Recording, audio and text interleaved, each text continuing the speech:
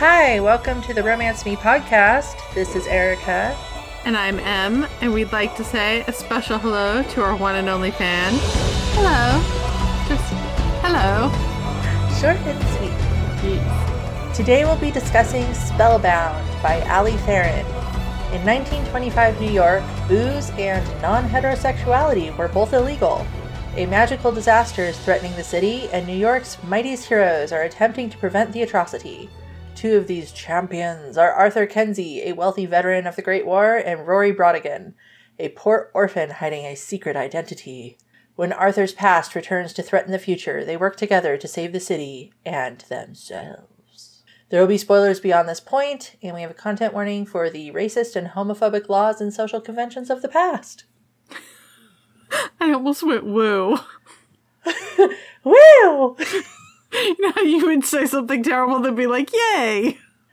Yeah, yay! I felt the need to go woo. I don't know why. At least we're slightly less racist and homophobic now. One can hope. So, magic is a thing. Would you like to discuss the psychometry or psychometry? I'm not really sure how to pronounce that correctly. You listen to the audiobook and you don't know how to pronounce it. That bodes well for this discussion. I mean, I did, but my brain was going, well, it could go either way, really. Let's discuss the setting a little bit. This story takes place in 1925 in New York, New York. This is during the United States Prohibition era, so we don't have alcohol unless you're a bootlegger. Yeah, oh, we have it. It's just underground. We have secret alcohol. Yes, and not so secret alcohol, because nobody stopped, really. They just tried to hide it. The illegalness made it taste better. Maybe. Forbidden. We also have, of course, the associated biases against mixed-race couples and same-sex couples, that sort of thing. Super lame. Yes. And, like you said, magic is a thing. It's not a thing that people are out about. They're kind of secretive about it. Normal people, quote-unquote. Mundane. Yes, don't necessarily know about it. It's kind of interesting the way the author presented the whole idea of magical powers, because a lot of it is very pseudoscience-y, like telekinesis and telepathy and things like that. Yeah, I liked it. I thought it was cool. Yeah. There's also psychometry, which is the practice of scrying or touching an object and then being able to see its past. All these people who have powers are referred to as paranormals in the story, so I'll probably use that. But there's this idea of paranormals that project, like they send out their magic, and then there's paranormals that receive magic or are receptive to it, such as the psychometry, where they're receiving the information. It's kind of interesting. Our two characters, Arthur and Rory, are both aware of magic. Arthur doesn't have any powers himself, but he learned of the existence of these powers when he was fighting in the war, I think, or after the war. And by the war, I mean World War I, the Great War. There hasn't been a World War II yet. Yes. They're like, this is the war to end all war. We're going to stop here because this is terrible. I wish. Yeah. No. Unfortunately not. Wait, we've industrialized it. Let's take this thing on the road. Yeah, no. Oh gosh. Yeah. Sorry, I'm a terrible person. But I'm pretty sure we knew that. Nah, you're not a terrible person. You're just morbid. This is true. I will definitely agree with the morbid part. But that doesn't make you terrible. Well, it makes you interesting. It makes it really difficult to get through social gatherings sometimes.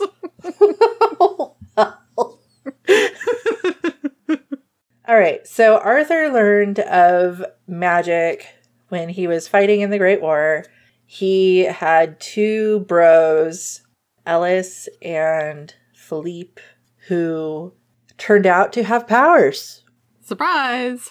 One of the bros, Ellis, was with a woman named Gwen, who also had powers.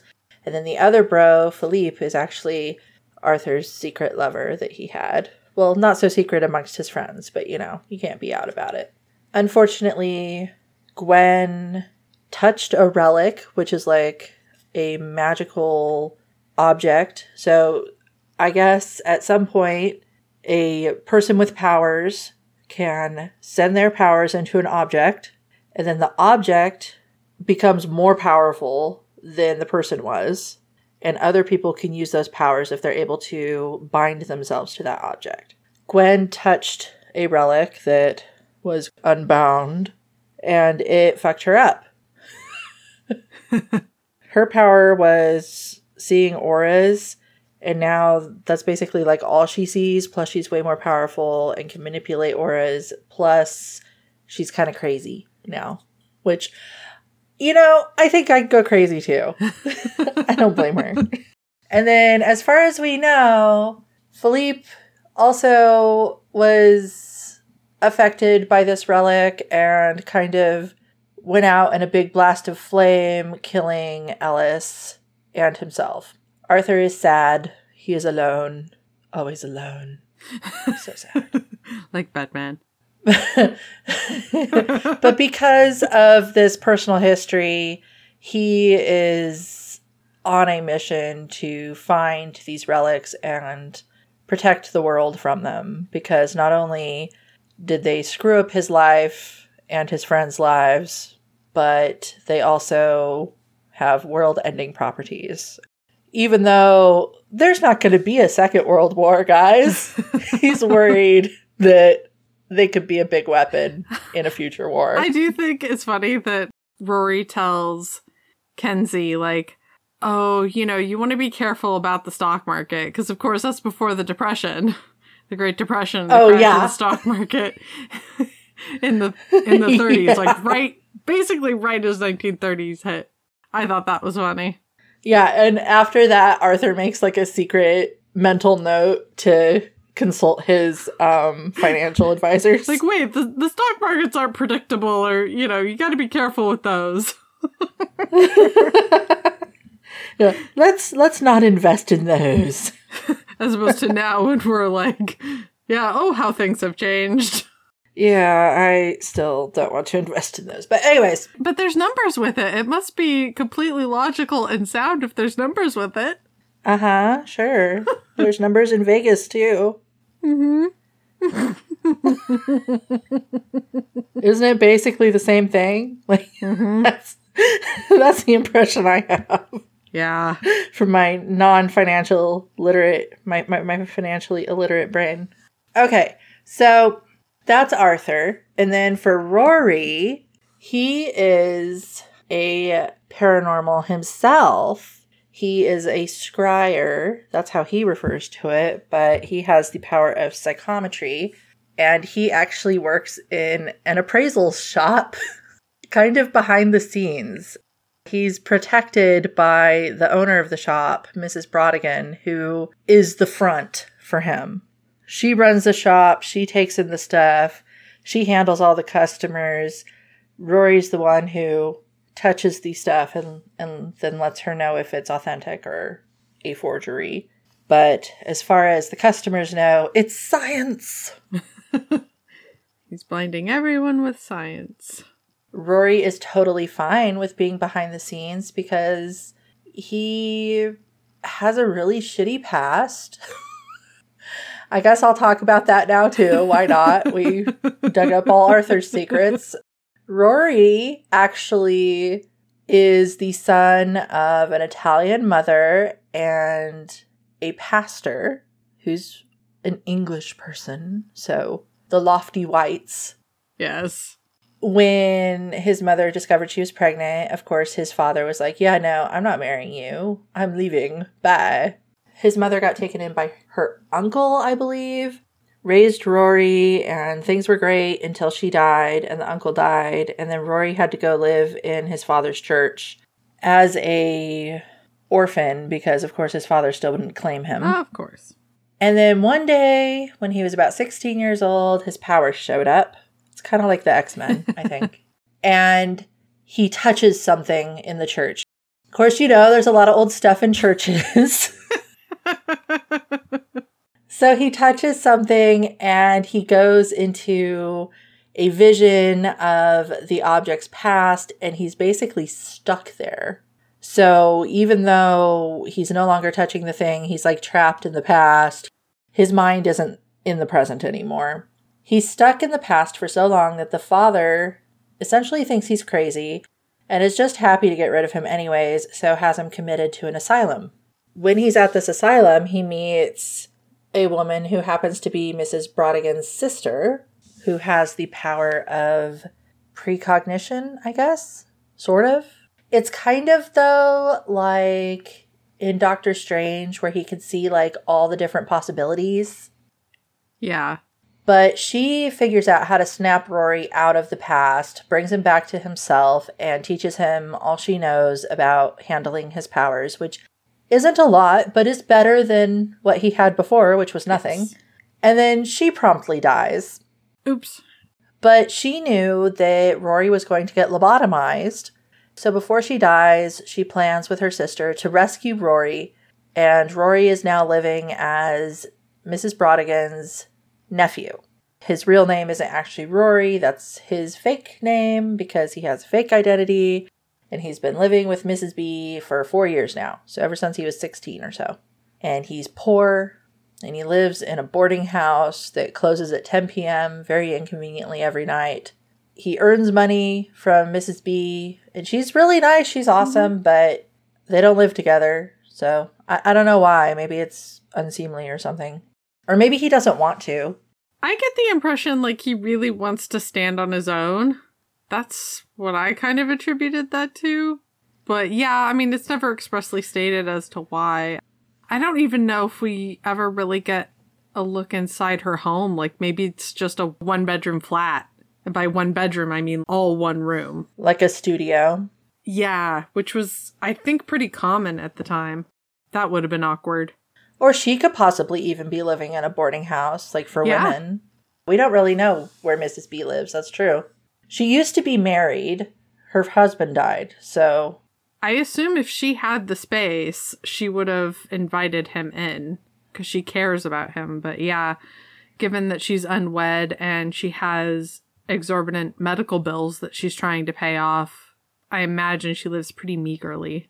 Yeah, that's a good point. Anyway, we don't really know why, but the inconvenient hours of the boarding house matter. Yes. Just so you know. They become a factor. Rory's financial circumstances matter because that's why he's willing to take on jobs that don't feel quite right to him.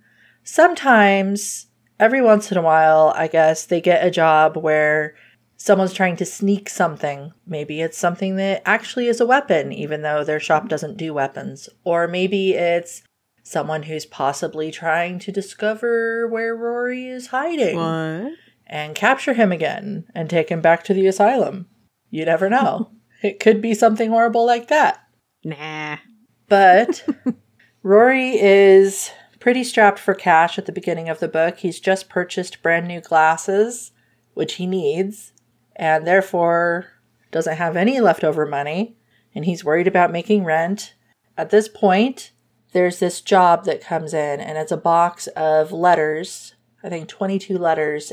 The owner wants to know by the next day whether any of them are legitimate letters or if they're all forgeries. Mrs. B is pretty cautious about this one. She feels like there's something up with it. Rory also feels like there's something up with it, but the owner of the box and the letters has said, well, they'll pay double for the rush job. So, of course, Rory's going to do the job because he needs the money. And he stays up all night in the shop, scribes the letters. It's a time-consuming process. He doesn't just touch it and then know things. He has to kind of mentally experience things. It's interesting the way that's presented in this book as well. I appreciated the writing, how we are slowly introduced to how Rory's powers work. Yeah, I really like that too. I like how the magic is done. By the end of the night, Rory is sure that this was a test because there were 21 fakes and one real one.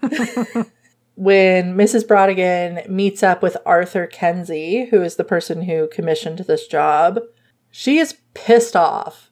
She arranges to meet with him at a restaurant or something instead of at the shop itself. And she's super suspicious. She accuses Arthur of wasting her time and testing her. But I think it really comes from protectiveness for Rory. She's worried about what this person is trying to do. What does this man really want? On Arthur's side, he's actually been on the lookout for someone who can scry. He needs someone who can to help him find these relics and control the relics, maybe? I'm not sure. He suspects Mrs. B is the psychometric. He doesn't know about Rory. Mrs. B is very protective of his identity. No one knows he works at the shop. Arthur says, well, since you did pass the test, I would like you to appraise this. It's a relic, but he doesn't tell her that, of course. It's in a lead-lined ring box in a locked briefcase. He has this whole idea that, okay, she is the magical person I'm looking for. She obviously has really good control of her powers because these things don't bother her. I handed her a lead box and she didn't flinch at all. Holding lead hurts people who have powers. She says, okay, fine. I'll see if I'll do that for you. He offers her triple pay. However, he gets called away in the middle of this negotiation, and so they plan to meet the next day for this appraisal. He leaves the box in the briefcase with her as a show of trust. Mrs. B takes it back to the shop and tells Rory about it. Rory's like, okay, that's weird, whatever.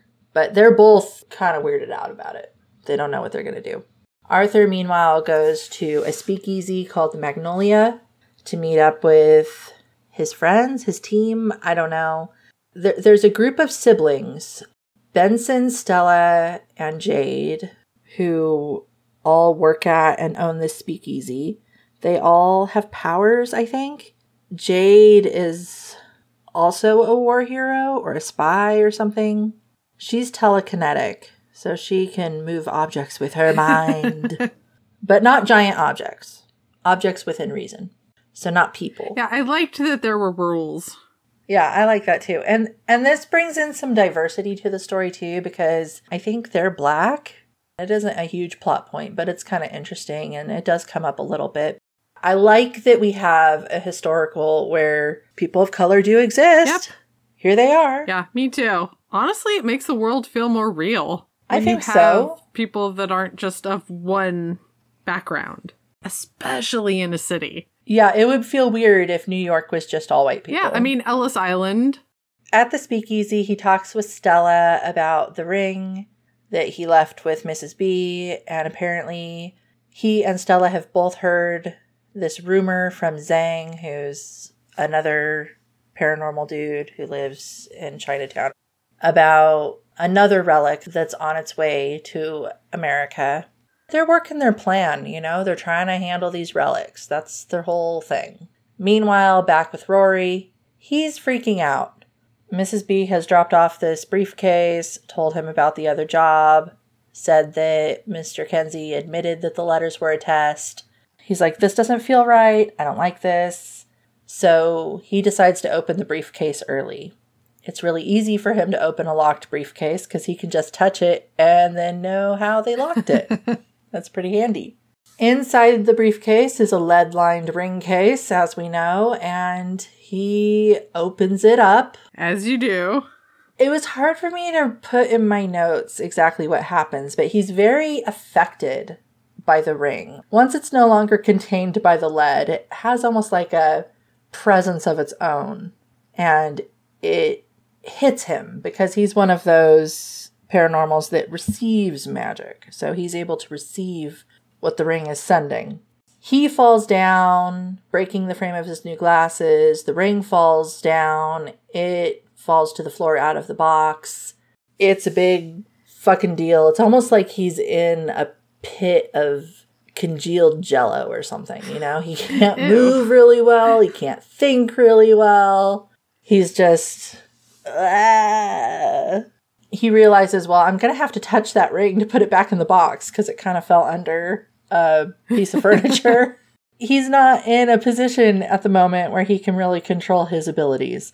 Usually he has decent control, I would say, especially for someone with his powers. We'll get to that in a sec. But because he was surprised by this ring, he's kind of out of his element. So he briefly touches the ring, or tries to, and put it back in the box, but he gets trapped in this vision when he touches the ring. And it's of a cruel, pale man on a ship who's wearing the ring and threatening someone who has tried to start a riot. And it just sounds really horrible. And he learns that the ring can control the wind, which is terrifying, I guess. When he finally gets out of the vision and puts the ring away, he discovers he was lost in this vision for hours. Just crazy. So now he's also angry in addition to scared. He puts the ring in the box, back in the briefcase, locks it up, locks the briefcase up, and angrily calls Arthur, which is a big no-no for him because, he's secret. He's not supposed to exist. And he reams Arthur out over the phone. Like, how dare you give Mrs. B that? We don't appraise weapons. That's a piece of hell. What's wrong with you? And then he hangs up. And Arthur calls back to say he's coming to get the ring now. Arthur is freaking out because most psychometrics aren't really sane. Like, they're not really in control of their powers. And they kind of lose themselves a bit because they get lost in these visions and then they don't know what time they're in anymore. And they don't know what's real and was in the past. And it's just a whole thing. And he thought maybe Mrs. B was safe because she seemed in really good control of her powers. But if she touched the ring, then maybe it hurt her. And that's why this strange man is calling and yelling at him. Maybe. Crap. Rory is also like, crap. I didn't want him to come here. So he's trying to lock up the shop so he can run away and hide. But before he can leave, Arthur shows up and he's looking for Mrs. B. Side note, Rory thinks Arthur is hot. FYI. Just in case that was not clear. Well, this is their meet cute, It's important. Rory's like, no, there's nothing wrong with Mrs. B. She's fine. And then Arthur's like, well, if she isn't hurt, why did you call and bite my head off? Rory lies. He says, well, I thought maybe it was stolen. But he's actually just afraid of the ring. He's cringing and freaking out because Arthur is holding the briefcase. He's like, no, don't open it up, please. Leave it locked in there. Arthur says, no, you called it a weapon. You called it a piece of hell. Rory's like, did I, though? Are you sure? I mean, isn't that just a turn of phrase everybody uses? That's what we call stolen things, right? Arthur interprets all this cringing and worry from Rory to be from him. He doesn't realize it's the ring. At this point, he doesn't realize that Rory is the one with the powers. He says Rory should apologize to him over drinks. Kind of strong-arms him into going out to the speakeasy with him. He has plans to get Rory drunk and then interrogate him about Mrs. Brodigan. He also thinks Rory is hot. Just putting that out there. In case it wasn't obvious. It's actually really cute how they think each other are hot, honestly. Yeah. The way it's written in the story is cute. It's endearing. It's not Insta necessarily. No. It's just like, oh wow, that person's totally my type. Yeah, they believably spark. So they go to the Magnolia. Arthur notices Rory has broken glasses. He asks about that. Rory's like, yeah, that's none of your business. A lot of times Arthur asks Rory about his past or whatever, and Rory's like, yeah, none ya. You can go chase yourself, is what he says. Rory's lied about his age. He said he was 26. He's actually only 20. Oops. He lied about having had drinks before. Yeah, no, that didn't happen. Prohibition happened when he was a kid. Again, that didn't mean that alcohol wasn't around. It's feasible he could have. He's very sheltered. Yes. I know that. I'm just saying. And we pretend alcohol didn't exist. Okay. I understand it's a pretense, but that's what it is. Rory turns out to be kind of a lightweight. Arthur starts to feel guilty when he figures this out. Rory is really loose-tongued when he's drunk. He starts admitting all sorts of things. Yeah, no, I'm actually only 20. And, oh, hey, did you know this glass that I'm touching is from this place? And did you know blah, blah, blah? And He like starts to tip over and he touches Arthur's suit and he's like, oh, did you know where this suit was made and who made it? And starts telling him all this stuff. And Arthur realizes that Rory is the person he was looking for. Uh-oh. And he's also worried now because Rory is drunk and alcohol adversely affects paranormals and makes them lose control of their powers. And so he thinks, oh no, Rory's going to be lost in the past with my suit. And the tailor who made it. And the horse you rode in on. Arthur starts being a bit more forceful. He's like, you need to come out of the past right now. Stay here. Focus on me. What year is it? He gets Benson to help him get Rory to a car. Once they're in the car on the way to Arthur's flat, he, I guess, is planning to watch over Rory. Rory thinks for some reason that Arthur's taking him to his place. Arthur's holding on to Rory's hands, trying to keep him grounded, trying to keep him anchored in reality. Rory is super drunk and flirty and just like, oh, you're beautiful and all this stuff. And he starts talking to him in Italian, and Arthur only understands some Italian, and it's all Italian that sounds flirty. And he's trying to convince himself, no, this dude is just drunk. He doesn't know what's going on. He's stuck in the past. Who knows what he's saying? Who knows what he's thinking? This isn't real. He doesn't really like me. Although he wishes it were real because he likes Rory or what he knows of him. When they get to Arthur's building, Rory realizes where he is and he starts freaking out again. He tries to run away. Arthur catches him. No, I'm not trying to do anything nefarious. I just want to watch over you while you sleep it off. Rory says, oh, I thought you were going to try to take me back. Arthur's like, Ping, ping, ping. Gotta know more about that. Take you back where? Arthur is very nosy and he's very rich, and so he's able to figure things out very easily. I guess money helps. And a sense of feeling entitled, I'm sure, helps. Yeah, he's got that entitled richness, which actually he gets called out on a little bit too in the book, which I appreciated. Yes, me too.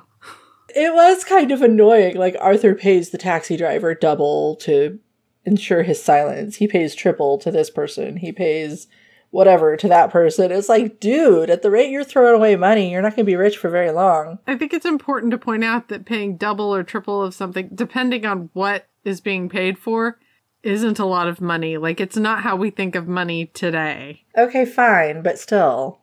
Yeah, I don't know. And he's also the son of a congressman, so he has kind of like this fame, sort of, like people know who he is.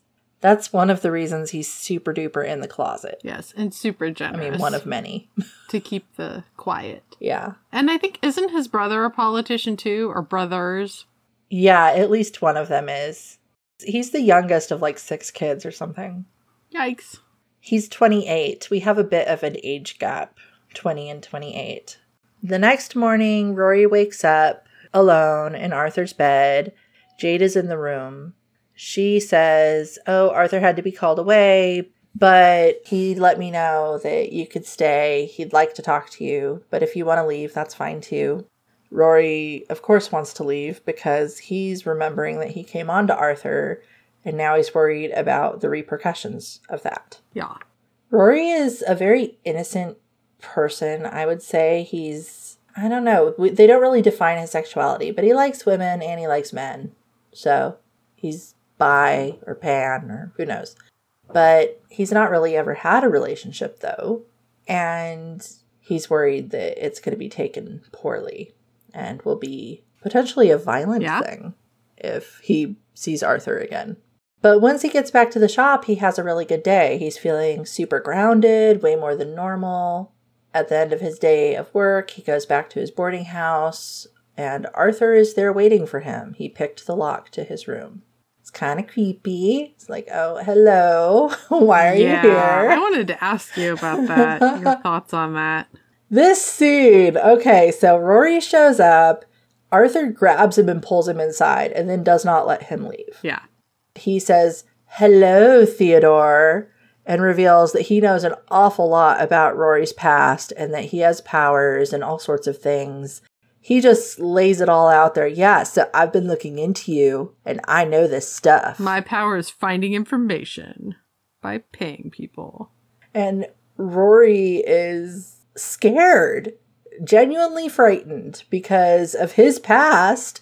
I mean, he was going to get fucking lobotomized, all right? So he's a little concerned about someone knowing who he is and what he can do. I think most of the scene we're in Arthur's head, and Arthur is kind of like, oh wow, he's trapped himself in this room. He has a lot of locks on the door to keep someone in. He has a board above his window so it can't be opened. The room is really drab and poor and small and frankly ugly. He doesn't really have any comforts except for one quilt that Mrs. B made him. In Arthur's head, he's like, I want to take him away from all this and keep him safe and rescue him. He has this whole hero fantasy. But I'm just concerned about poor Rory in this moment. Dude, man, I'm surprised he doesn't shut down here. Yeah, totally. There's really not a lot said about this moment later in the story either. Like, oh wow, Arthur, you were kind of an asshole back there. Remember that? Mm-hmm. Oh yes, Rory, I'm sorry. I shouldn't have done that. That was overstepping. Yeah, yeah, no, there's none of that. It's just, oh, that's what happened, guys. And Arthur was entitled to it because he's rich. Yeah, and it's this paternalism thing that gets woven into stories sometimes. Or maternalism, depending on the story. Yeah. You don't know how to live your life. Here, I will take over for you. Arthur's ready to be Rory's daddy. Even though you're a grown-ass adult, you're not making the right adult decisions here. Uh-huh. He doesn't have any of the insight into why Rory is doing these things or lives this way or anything. He doesn't know. He knows facts. And then he makes assumptions. Yeah. And then he gets to essentially get away with it without any sort of learning. Right. No repercussions. Yeah, no learning that is wrong to do. I think the impact of this moment is lessened because it is in Arthur's head. And so we get his good intentions in this moment. I think if we had been more in Rory's head, it would have been harder to forgive Arthur. Yeah, I think you're right. I don't know whether Arthur deserves forgiveness, but that's a whole nother thing. Rory's fine with it, I guess, eventually. Well, they usually are. It's okay. Whoever's getting steamrolled is usually like, it's fine. No, I like it. It's because you care, so it must be okay. At this point, though, Rory suspects Arthur's motives. He is now suspecting that Arthur wants to use his powers. And he's been warned back when he was at the asylum about those types of people who'll pretend to be your friend, but really they just want to leash you, trap you, and drain you of all your powers and use you for their own gain. And who cares about your personal welfare? He's not really dissuaded from this idea because Arthur starts telling him about how he has a lot of paranormals working for him. And he wants to meet with Rory tomorrow and maybe hire him. And he promises to pay off Mrs. B's debts if Rory agrees to meet with him. He has already paid off Mrs. B's debts, but he doesn't let Rory know that. He pretends this is like, no, look, I'll do this for you. That's how I'll pay you for this meeting. So Rory agrees because he doesn't want Mrs. B to be indebted to mobsters. I mean, makes sense to me. I'd probably do a lot to protect my loved ones from mobsters, especially from that era where they're pretty damn powerful. Yeah. When he attends the meeting the next day, he learns about Arthur's whole gig, how he's looking for other relics. He's planning to keep them safe and protect the world from the magic. And he wants Rory's help. Like maybe Rory would be able to figure out how to handle the relics or something. But he also wants to help Rory. And this is where it kind of switches from Arthur looking for a psychometric to be on his team, essentially, to, no, I must protect the Rory. He is the precious. Oh, his powers, but he can't control them. No, he's a little baby. He doesn't know what he's doing. I want to send him away to the country with my family. Rory gets mad at this meeting because, again, it just reinforces the idea that he's going to be their pet scryer, essentially. He doesn't want that. Arthur and Jade then go meet with Zhang to discuss the arrival of another paranormal, Gwen, who's coming to town. Her immigration papers were handled by Luther Mansfield, who is not a paranormal, but is a dude who likes to collect magical artifacts, I guess, and apparently isn't very nice. Uh-oh. He's kind of reminds me of like a really dumb Lex Luthor. and his name is Luther, so that helps. Yeah, they're kind of concerned about Gwen showing up, though, because Gwen is kind of crazy, and she can manipulate people's auras, which can be very painful and deadly, and it's worrisome. Back with Rory, he's working at the shop. A courier shows up and delivers an envelope full of money. It's from Arthur. It comes with a card, Arthur's card, and on the back is written Arthur's personal phone number and the words, "Call anytime." Rory is pissed off. He's like, what the fuck is this? I am not your pet. I am not your charity case. I don't want this money. I don't want to be part of this. Leave me the fuck alone. I don't like it. Arthur is at home drinking and moping over Rory. He's like, I was bad. I got him drunk and it hurt him. I just want to protect the Rory, but he hates me. I will always be alone. When he receives a phone call from Rory, who's angry about the money, Arthur's like, no, I'm paying you for scrying the ring. You told me the info about the ring that I wanted to know. I said I'd pay triple for that. So that's what that is. I'm trying to help you. I'm trying to throw you a lifeline. I'm trying to make life better for you. It's not a leash. It's kind of patronizing. Yeah. Look, I've been at your place, Rory. I know you live in a shithole. Please take the money. It's the least I could do. Rory is kind of nonplussed by this whole thing. He's still not sure about Arthur's intentions, but he wants to trust Arthur. He wants to. And the idea of someone wanting to give him a lifeline, wanting to help him out, and it coming from a genuine place is very attractive to him. He goes to bed and he has sort of a dream. Even though he doesn't know it, it's about Gwen and the relic, which happens to be an amulet. He's thinking, okay, well, in this dream, potentially not a dream, a man was murdered. I don't know if this happened in the past. I don't know if it happened right now. I don't know if it happened at all. But if I call the cops, they won't believe me, obviously. So I'll call Arthur just because I feel like I should tell somebody. Somebody who has some sort of power. So he does in the middle of the night, and Arthur says he's going to come there to be with him. Rory's like, no, don't you dare come over. But he realizes Arthur's going to come over anyway, because, Arthur oversteps. He listens so well and honors other people's wishes so well. Yeah. Boundaries, what? So Rory goes to the shop to hide from him. Like, he leaves the boarding house in the middle of the night.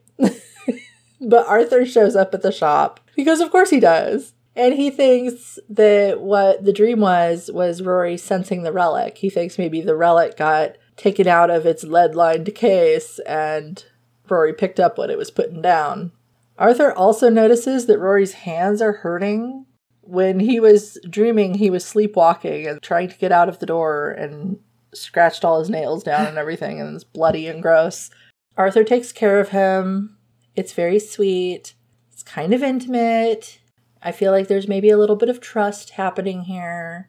And then Rory, of course, says that maybe Arthur could kiss it better. Well, no. He's the type of guy who just blurts shit out, He's into Arthur. He doesn't really think. He just says it. And it seems like maybe he will. Maybe there will be a kiss. But then there's a noise from upstairs. And Arthur pulls back, like way back. Like he scoots his seat all the way back. He's like, whoa there. This dude is, again, poor little abused orphan boy. He has issues. Who knows where his mind is? He just woke up from this vision. He doesn't know what he's saying. I can't trust or believe any of this. I can't do this. And really, even if he was into men, I shouldn't be that man because I'm rich and powerful and he's someone who is barely an adult and can't make his own decisions. He gets called out for that too, like the whole I'm going to make decisions for Rory for his own good, like that type of thing. He gets called out, but I don't know if that really helps. That's, I think, one of the biggest things keeping them apart, because every time Rory makes some sort of overture, Arthur is like, yeah, I totally want this, but no, I must deny it. So Arthur leaves. Later that day, Rory comes over to Arthur's to give him back his money. While he's there, he discovers that Arthur has a kitchen, but no coffee maker and no food in his house. And this bothers Rory because he's already nesting. He's like, yeah, I need to take care of this man. I'm going to go grocery shopping and cook him dinner. I think I forgot to mention it, but you know how Rory's glasses were broken? Arthur had fixed them that night after, like, when he was drunk. So there's that too. Arthur takes Rory out for coffee. They walk across the park. And Arthur very carefully brings up the drunken flirtiness from before. He's trying to ascertain, was this sincere? Do you actually like dudes? Do you perhaps like me? Rory, of course, is concerned about repercussions as well. So he's like, no, that was all bunk. I was just talking random shit. No, don't pay attention to me. I'm crazy. You know, all psychometrics are crazy. And then in my notes I have, no, he must stay away and leave the Rory alone. He is a poor little orphan boy and must be protected at all costs. But it's kind of true. That's Arthur's mind space. Arthur has to go to work, so they separate. Later, Arthur is having lunch, and he's at the top of a construction site. Like, he knows the construction workers, and they let him go have lunch in a very unsafe place up high. You know, when you're rich, you can do whatever the fuck you want. Yeah. I'm not bitter. Rory comes to find him to bring him lunch. This is the first time we get an inkling that Rory has somehow connected with Arthur on a magical level, because he's able to find him just physically. There he is. He has like a homing beacon now. They talk about Rory's past. Rory's kind of scared of heights, but he gets a bit braver as they're talking. Again, more intimacy, more opening up, more closeness. Rory says he knows he's safe with Arthur because Arthur has said multiple times, I got you. Like, I want to take care of you. He says he's got Arthur too if he wants. And it looks like they might almost kiss, but no, the construction workers have come back to work, so they can't. When Rory goes back to the shop, he talks to Mrs. B and discovers a young Englishwoman had been at the store. Since he's been told about Gwen, he's worried about Mrs. B. He doesn't want this stuff to come back and hurt Mrs. B. Mrs. B is amazing and deserves protection, which I agree. Mm-hmm. Out of all the people in this story who deserve protection, it's Mrs. B. Yes. Rory, because of this, has decided to take Arthur up on his offer to get out of town and stay with Arthur's family. He calls Arthur up and says he wants to leave like that night. However, Mrs. B does not want to get on a train that night right away. She wants to go to church first. Rory is concerned. He walks her to the church. He drops her off. And then he gets caught in another vision. And it's about Gwen, Mansfield, and the amulet. I really like how this is written. I'm not going to do a very good job describing it, but it's a very good scene. He's stumbling about like a drunk, kind of in and out of the vision. Somehow he's able to pull out of the vision at least a little bit, multiple times, because he's trying to get to Arthur, even though normally in that sort of case, he would be getting pulled toward the relic. However, he's got his magical hooks into Arthur and is able to head his way. Luckily, Jade and Arthur see him. Rory gets pushed into the road, almost gets run over by a car. Jade is able to use her telekinesis to manipulate some objects and kind of knock him out of the way so he doesn't get hurt. Arthur runs down to him. Rory tells them both about the vision and that the relic, the new one, controls the tide. Arthur has been invited to Mansfield's party that he's throwing, I think for the mayor or something.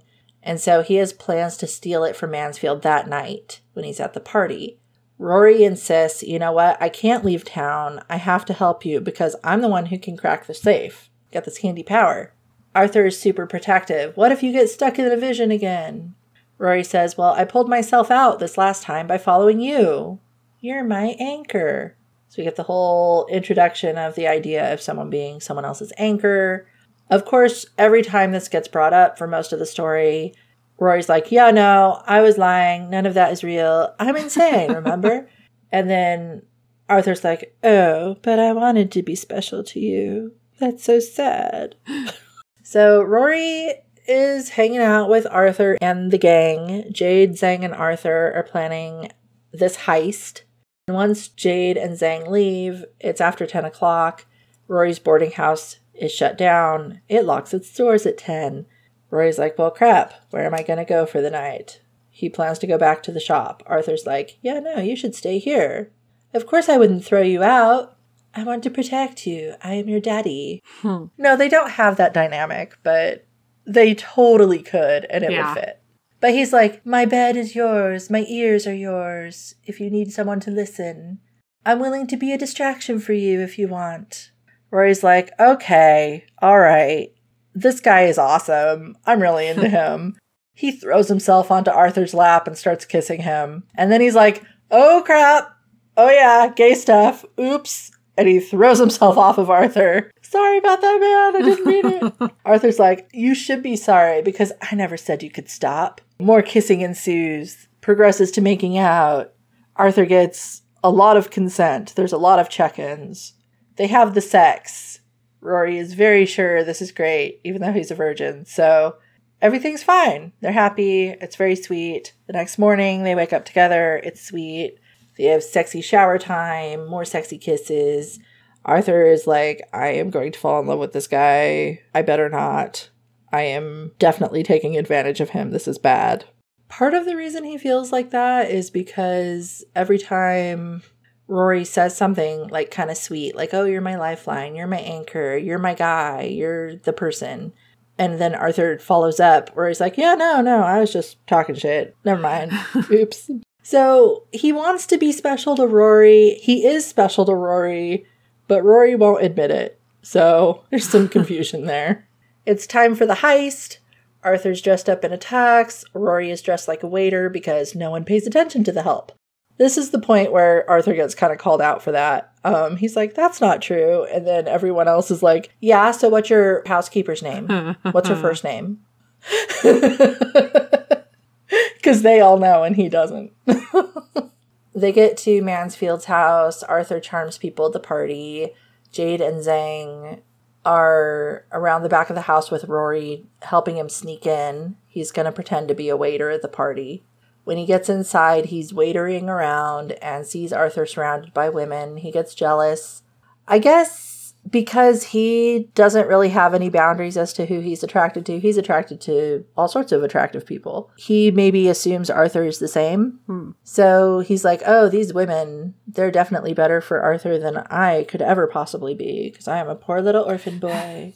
I have nothing to offer anyone. He also sees the knife guy from his visions.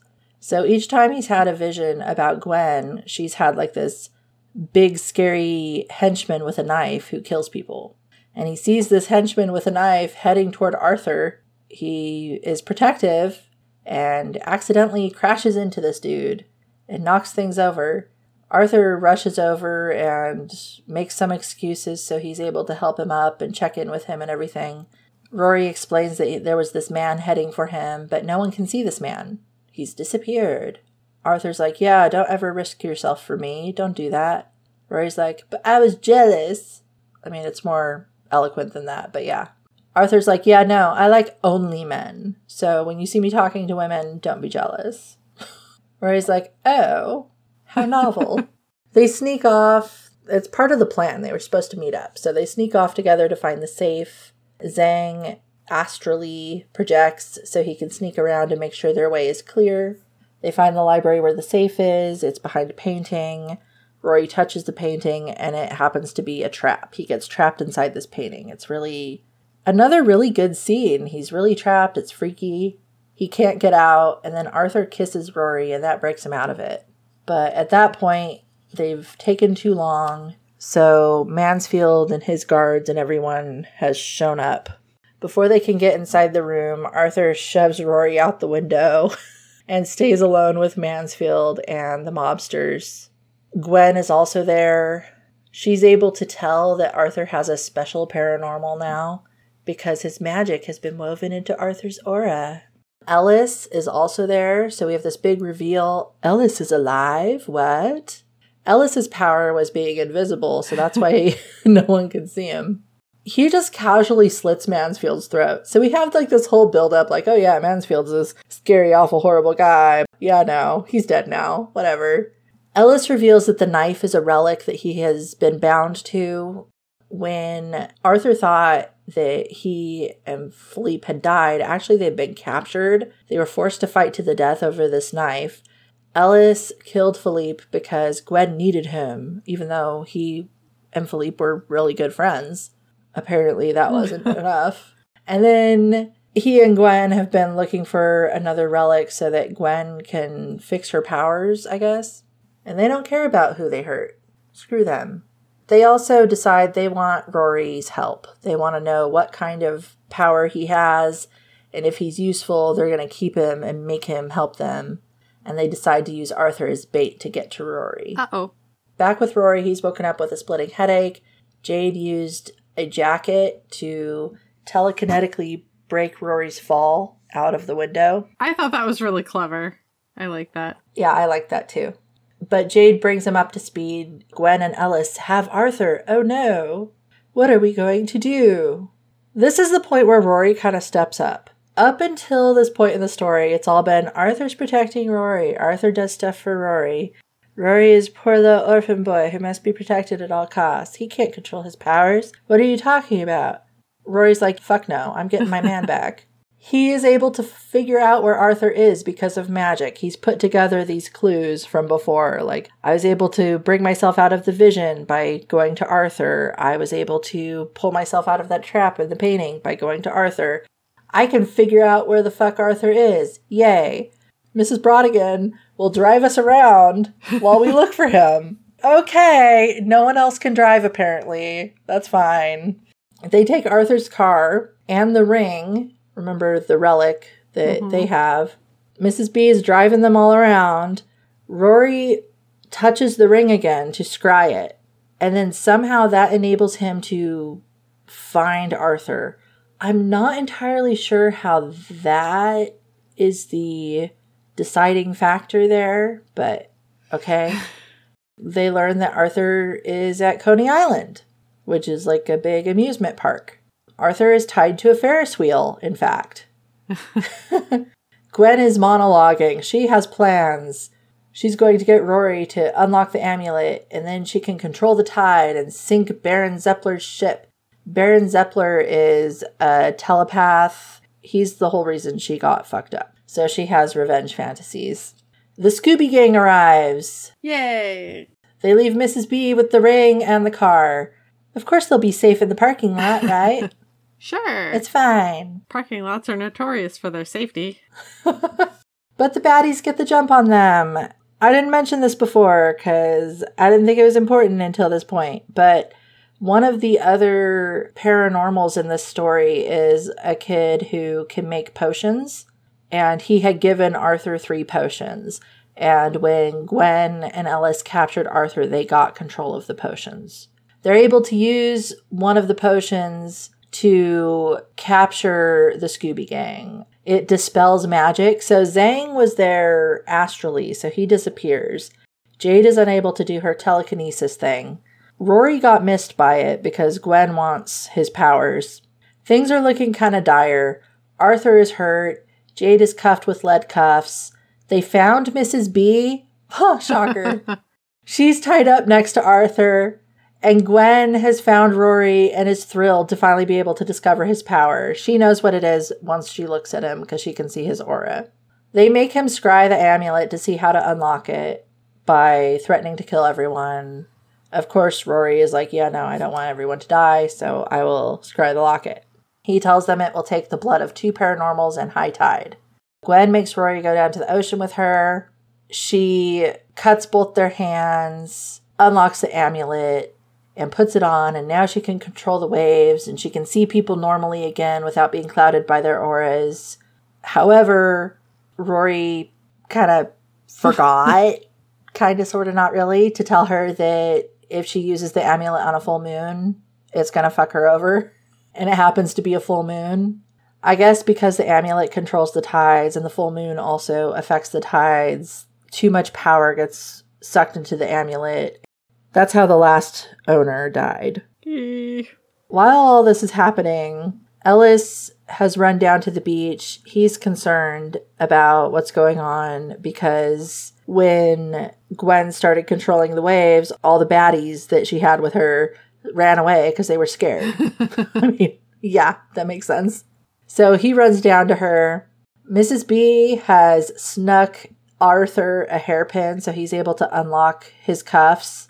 And then Arthur gives the pin to Jade so she can unlock her cuffs. Arthur is going to run down to the sea because he wants to help Rory. And Mrs. B also handily has the ring in the box. So she gives that to Arthur too. Arthur is heading to the beach. Rory and Gwen and Ellis are at the beach. Ellis and Rory are trying to convince Gwen to take the amulet off. They're like, take it off, put it down on the sand. You'll be safe. It'll be okay if you take it off. Gwen says, okay, but she takes the amulet off and she throws it out into the sea instead of putting it in the sand. And then Ellis grabs her and opens another of the potions and they disappear. But because the amulet got thrown into the sea instead of put safely on the sand, it's going to cause a tidal wave. Arthur has come close enough that he's able to throw the ring box to Rory. Rory catches it, puts the ring on, and he's able to unlock it and use its wind magic to hold the tidal wave back, saving everyone. It really takes a lot out of him because he has to scry the ring to figure out how to unlock it, and then he has to actually unlock it, and then he has to do the magic, and he's kind of still in this vision, and it's just this whole thing, very impactful, so he collapses. Arthur runs over to him and kisses him. That pulls him out of the vision. Mrs. B drives them all back. Yay! Everything's fine now. Rory puts the ring back in the box and gives it back to Arthur, and he stays the night with Arthur again. The next day, we get a little bit of denouement. Arthur tells Rory that Ellis and Gwen teleported away with the potion and are on the run.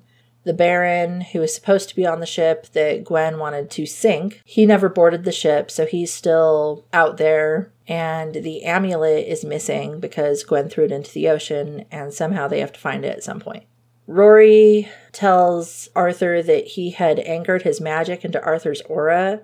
He feels bad about that because he didn't get Arthur's permission for that. And consent is a big thing. Mm-hmm. And he wants to try to figure out how to remove it and all that because he didn't ask if it was okay.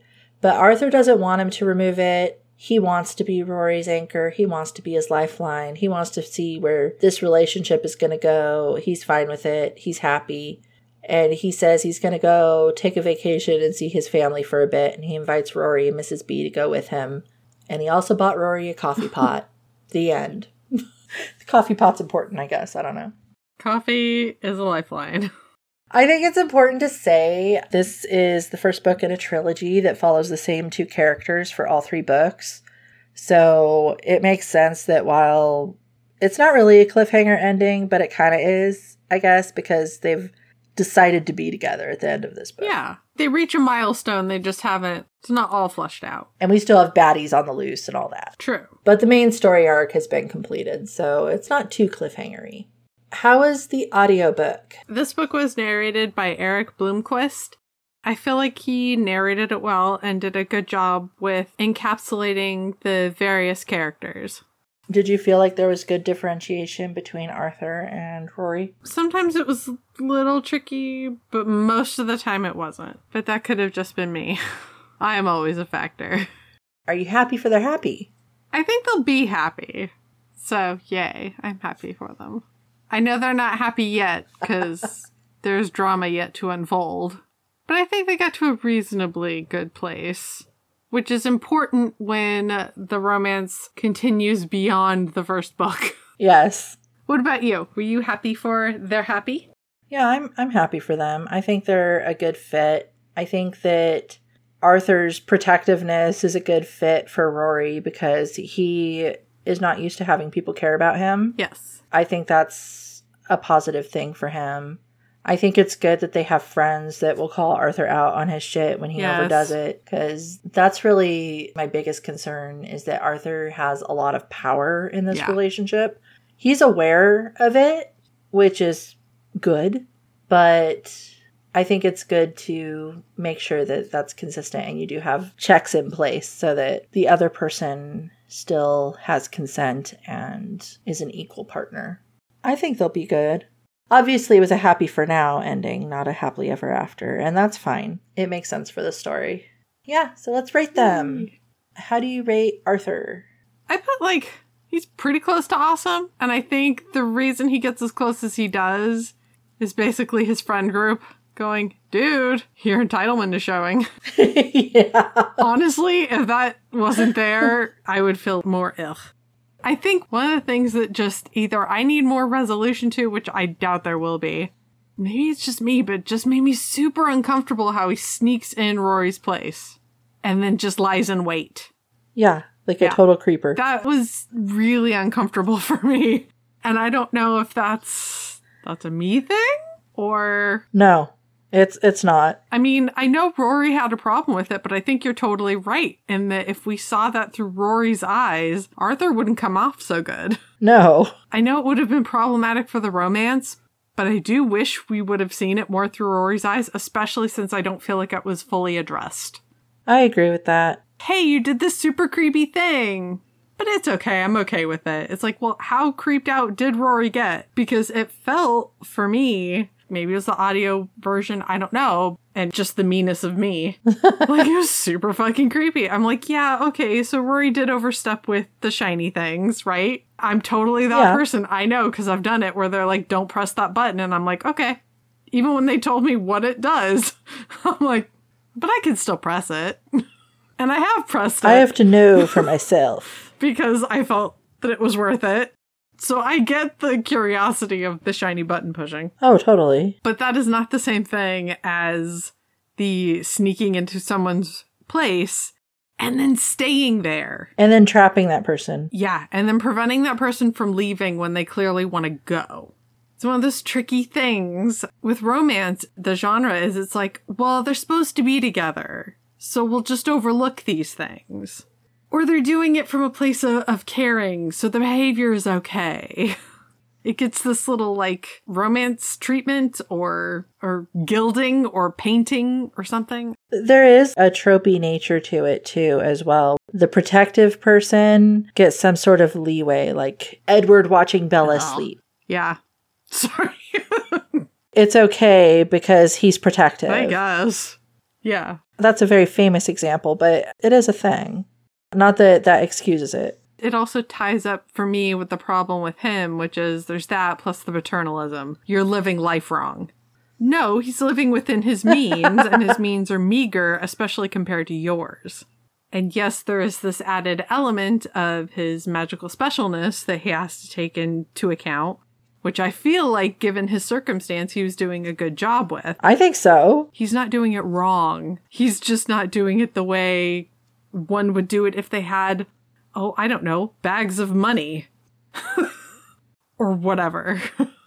There is a point in the story where Rory gets mad at Arthur for being overprotective, and then Jade is actually present, and she points out that Arthur is also overprotective with his friends. It's not like he does it just with romantic relationships. He does it with everybody. Therefore, it's fine.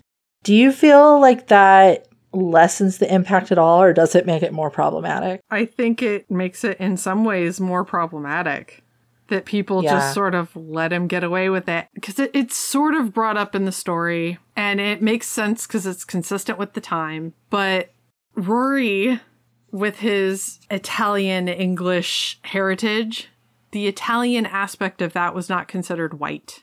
So there's that aspect too of all of this power dynamic and Arthur's paternalistic behaviors. Yeah. Oh, he's civilized. And the whole... And maybe I misinterpreted the beginning of the story, but the ship that they're on that's using the magicalness, I think that's a slave ship. It was kind of lightly implied, yes. Because, I mean, they use the term cargo to describe people. Yes. I'm probably way reading into things that were never intended to be things in the story. Well, no, I think there were things that were intended because it is brought up that Rory isn't necessarily white. It is brought up that people of different ethnic backgrounds being in mixed relationships is not okay and is something that kind of has to be hidden. It is brought up the whole idea that people on that ship in that vision were cargo and had started a riot. I mean, all that stuff is present in the story, and all of it, I think, it's handled lightly, but it's there, and I don't think it's rug swept necessarily. I kind of suspect that because this is the first of a trilogy, that we might get more depth into some of those things as we go, or as the reader goes through it, because it's setting it up. And plus, I mean, I get that it is a romance, and you you want to keep a certain degree of lightness and happiness. Well, no. See, I think that's unfair, because there's a lot of romance where things get very dark and fucked up and gritty. That is true. We've read some of those. Yeah. So I don't think that it's necessarily that. I think that either the author didn't want to delve deeply into it, or the author is setting it up for the future book. I like that it was there, though. I don't think that's coming across. Yeah, I appreciated it for sure. That they're pulling in the many aspects of society. It was something that I really enjoyed. And the rich white dude is getting called out. Yeah. Maybe he grows, maybe he doesn't. Not really in this story, but he is getting called out, and he's surrounded by people that feel safe to call him out. For me, I rate Arthur as awesome. I agree that there are problematic aspects. I feel like you addressed that pretty well.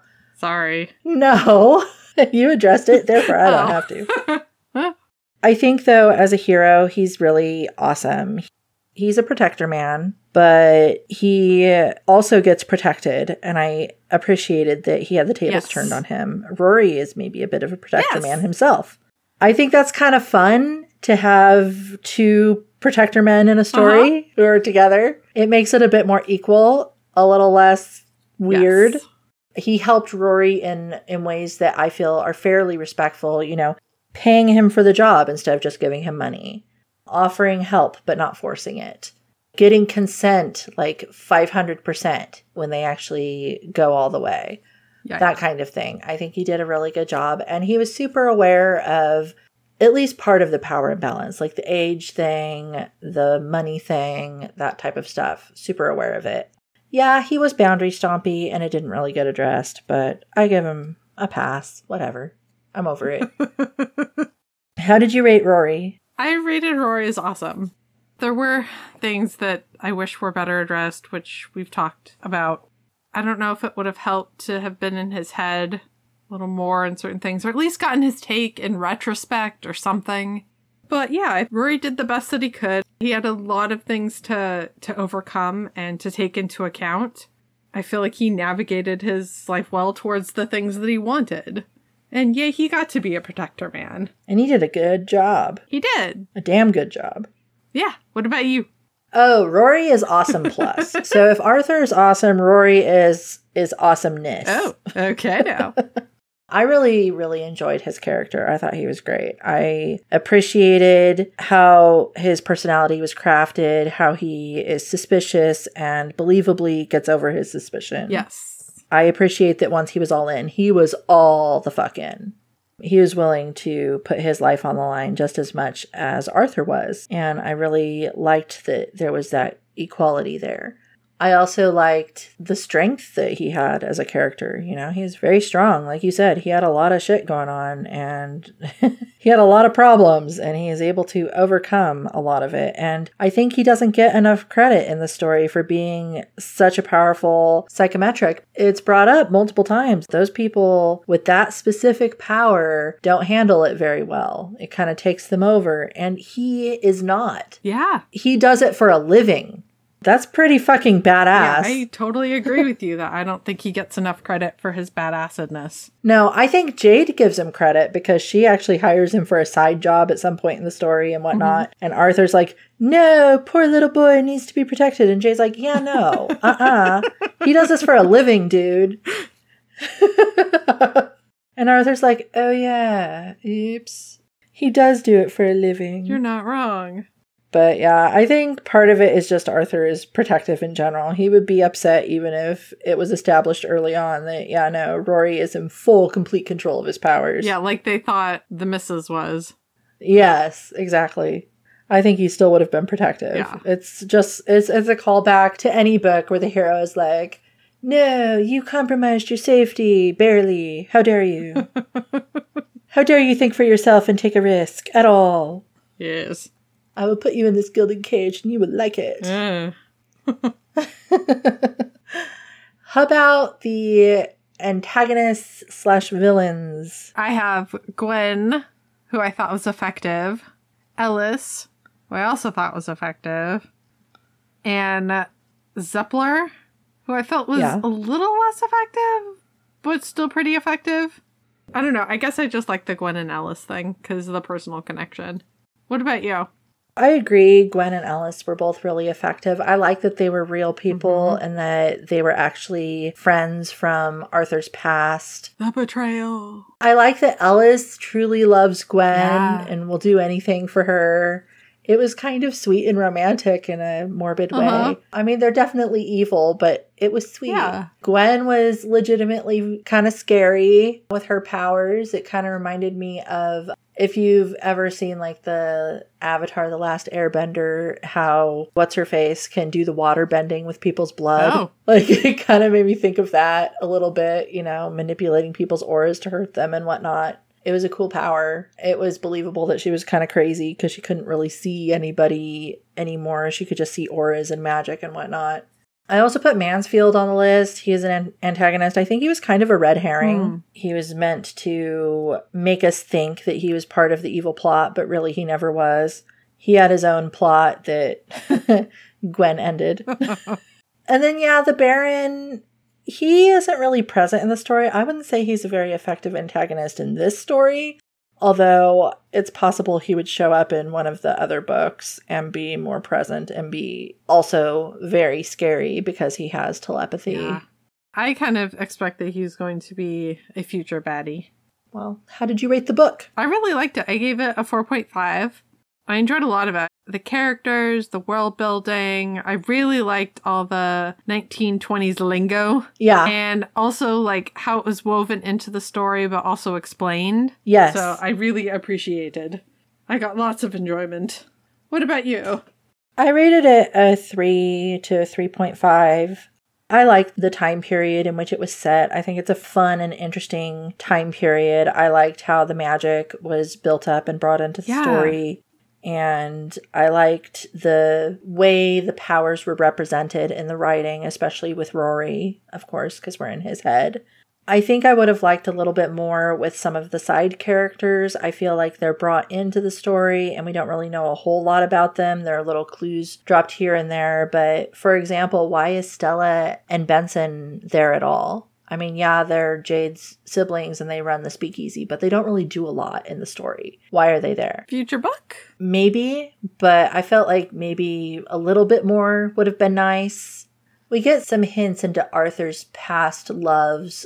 There's Philippe, of course, who died, but he also dated, like, I guess this lord who was kind of a jerk that gets brought up a couple times. I think that's a future character in the next book.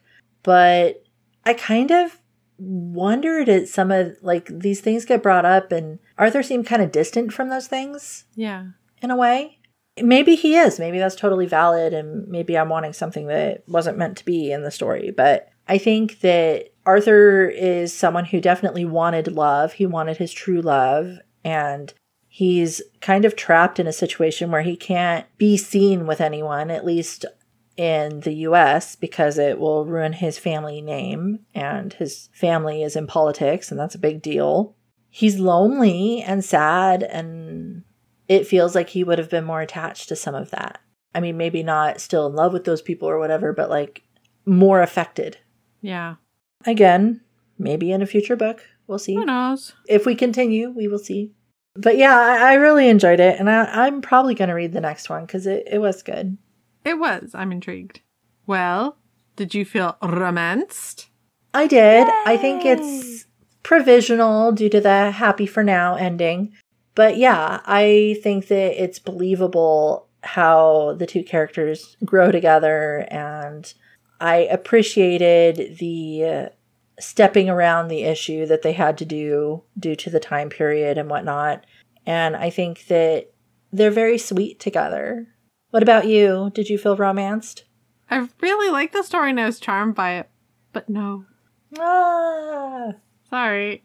I did like it though. Well, that's okay. Do you feel that it's because it's kind of more the beginning of their romance, or is it something else? Maybe? I don't know. Well, what else have you been reading? I did read it a while ago, but I guess I haven't really been reading much lately. Is Kitchen Confidential and Medium Raw by Anthony Bourdain. Dude was a chef and then wrote Kitchen Confidential, and he had different TV shows where he traveled the world and ate things and was like, culture, look at it, experience it, go forth. Years later, he wrote Medium Raw. They're really interesting. His take on the world, especially when you go from the book that he wrote years earlier to the one he wrote later and see little journey there. Are they memoirs? Yeah, they're about his time in the food industry. Particularly the first one, and then the second one, it's also still food industry, but it's also, because he's, at this point, he has had TV shows where he has traveled, and he is a name now, whereas the other one was written in anonymity, frankly. And he talks about difficulties in his own life. His take on the world is definitely his own, but I like it. He's very much himself. And he, at least if you do the audio versions, he narrates them himself. Oh, nice. I know you like that. I do. I like author narrated, especially when it's sort of memoirs-y. Yeah, that makes sense. But he definitely had talent as a writer. Cool. What about you? What have you been reading? I recently finished A Soul to Heal by Opal Rain. It is the second in the Duskwalker Brides series. I believe I wrecked the first one on a prior episode. It is a monster romance. Ooh, grr. The monster in question is called a Duskwalker, and it kind of is reminiscent of at least in appearance to me, of a Wendigo. Oh. But a completely different creature, of course. This is their own kind of monster. This takes place in a world where humans live kind of in villages, and demons are also a thing, and they eat people. And then there is this other thing called the Duskwalkers, which are kind of like these forest spirit things. They also eat people and demons and stuff like that. So, they're not necessarily good. They're not necessarily bad. They're just there. They exist. And as they eat more people, they gain more intelligence and become more human-like and gain some humanity themselves. And then they start wanting things like a companion. Our heroine in the story is a woman named Delora. She murdered her husband and his lover. Ooh. And as a result is being thrown into the Vale, which is like spooky forest land where demons reside, to be exiled and obviously killed. But she lands literally on top of the Duskwalker in this story, and he breaks her fall and is able to use his magic to heal her from her wounds. And he takes care of her and decides, oh, this one will be my pet human. She's physically better, but she's not mentally better. She is really fucking depressed. Aww. And so she has to navigate healing from that while getting to know this Duskwalker. I'm not naming him because at the beginning of the story, he doesn't have a name. It's a great continuation from the first book. This author has done wonderful world building. I believe a third book has just been released, which of course I'm going to read. I'm just interested in the whole idea of the Duskwalker, what their backstory is, where they come from, who created them and why. And we learn some more about that in this book, which is great. And then of course we have the love story where she falls in love with him, but she also learns to love herself. Aw, nice. That's it for this time. Check out our website, romancemepodcast.com, for links to our social media, show notes, other episodes, and our upcoming reads. And don't forget, you can subscribe on Apple, Google, Amazon, or Spotify. Speaking of socials, were you romanced by Arthur and Rory's story? Let us know what you think. And of course, join us next time when we discuss Transcendence by Shay Savage. Bye! I was waiting to see if you were going to do it. I was like, I know I'm getting set up for something. I'm just going to tentatively go out there and see what happens.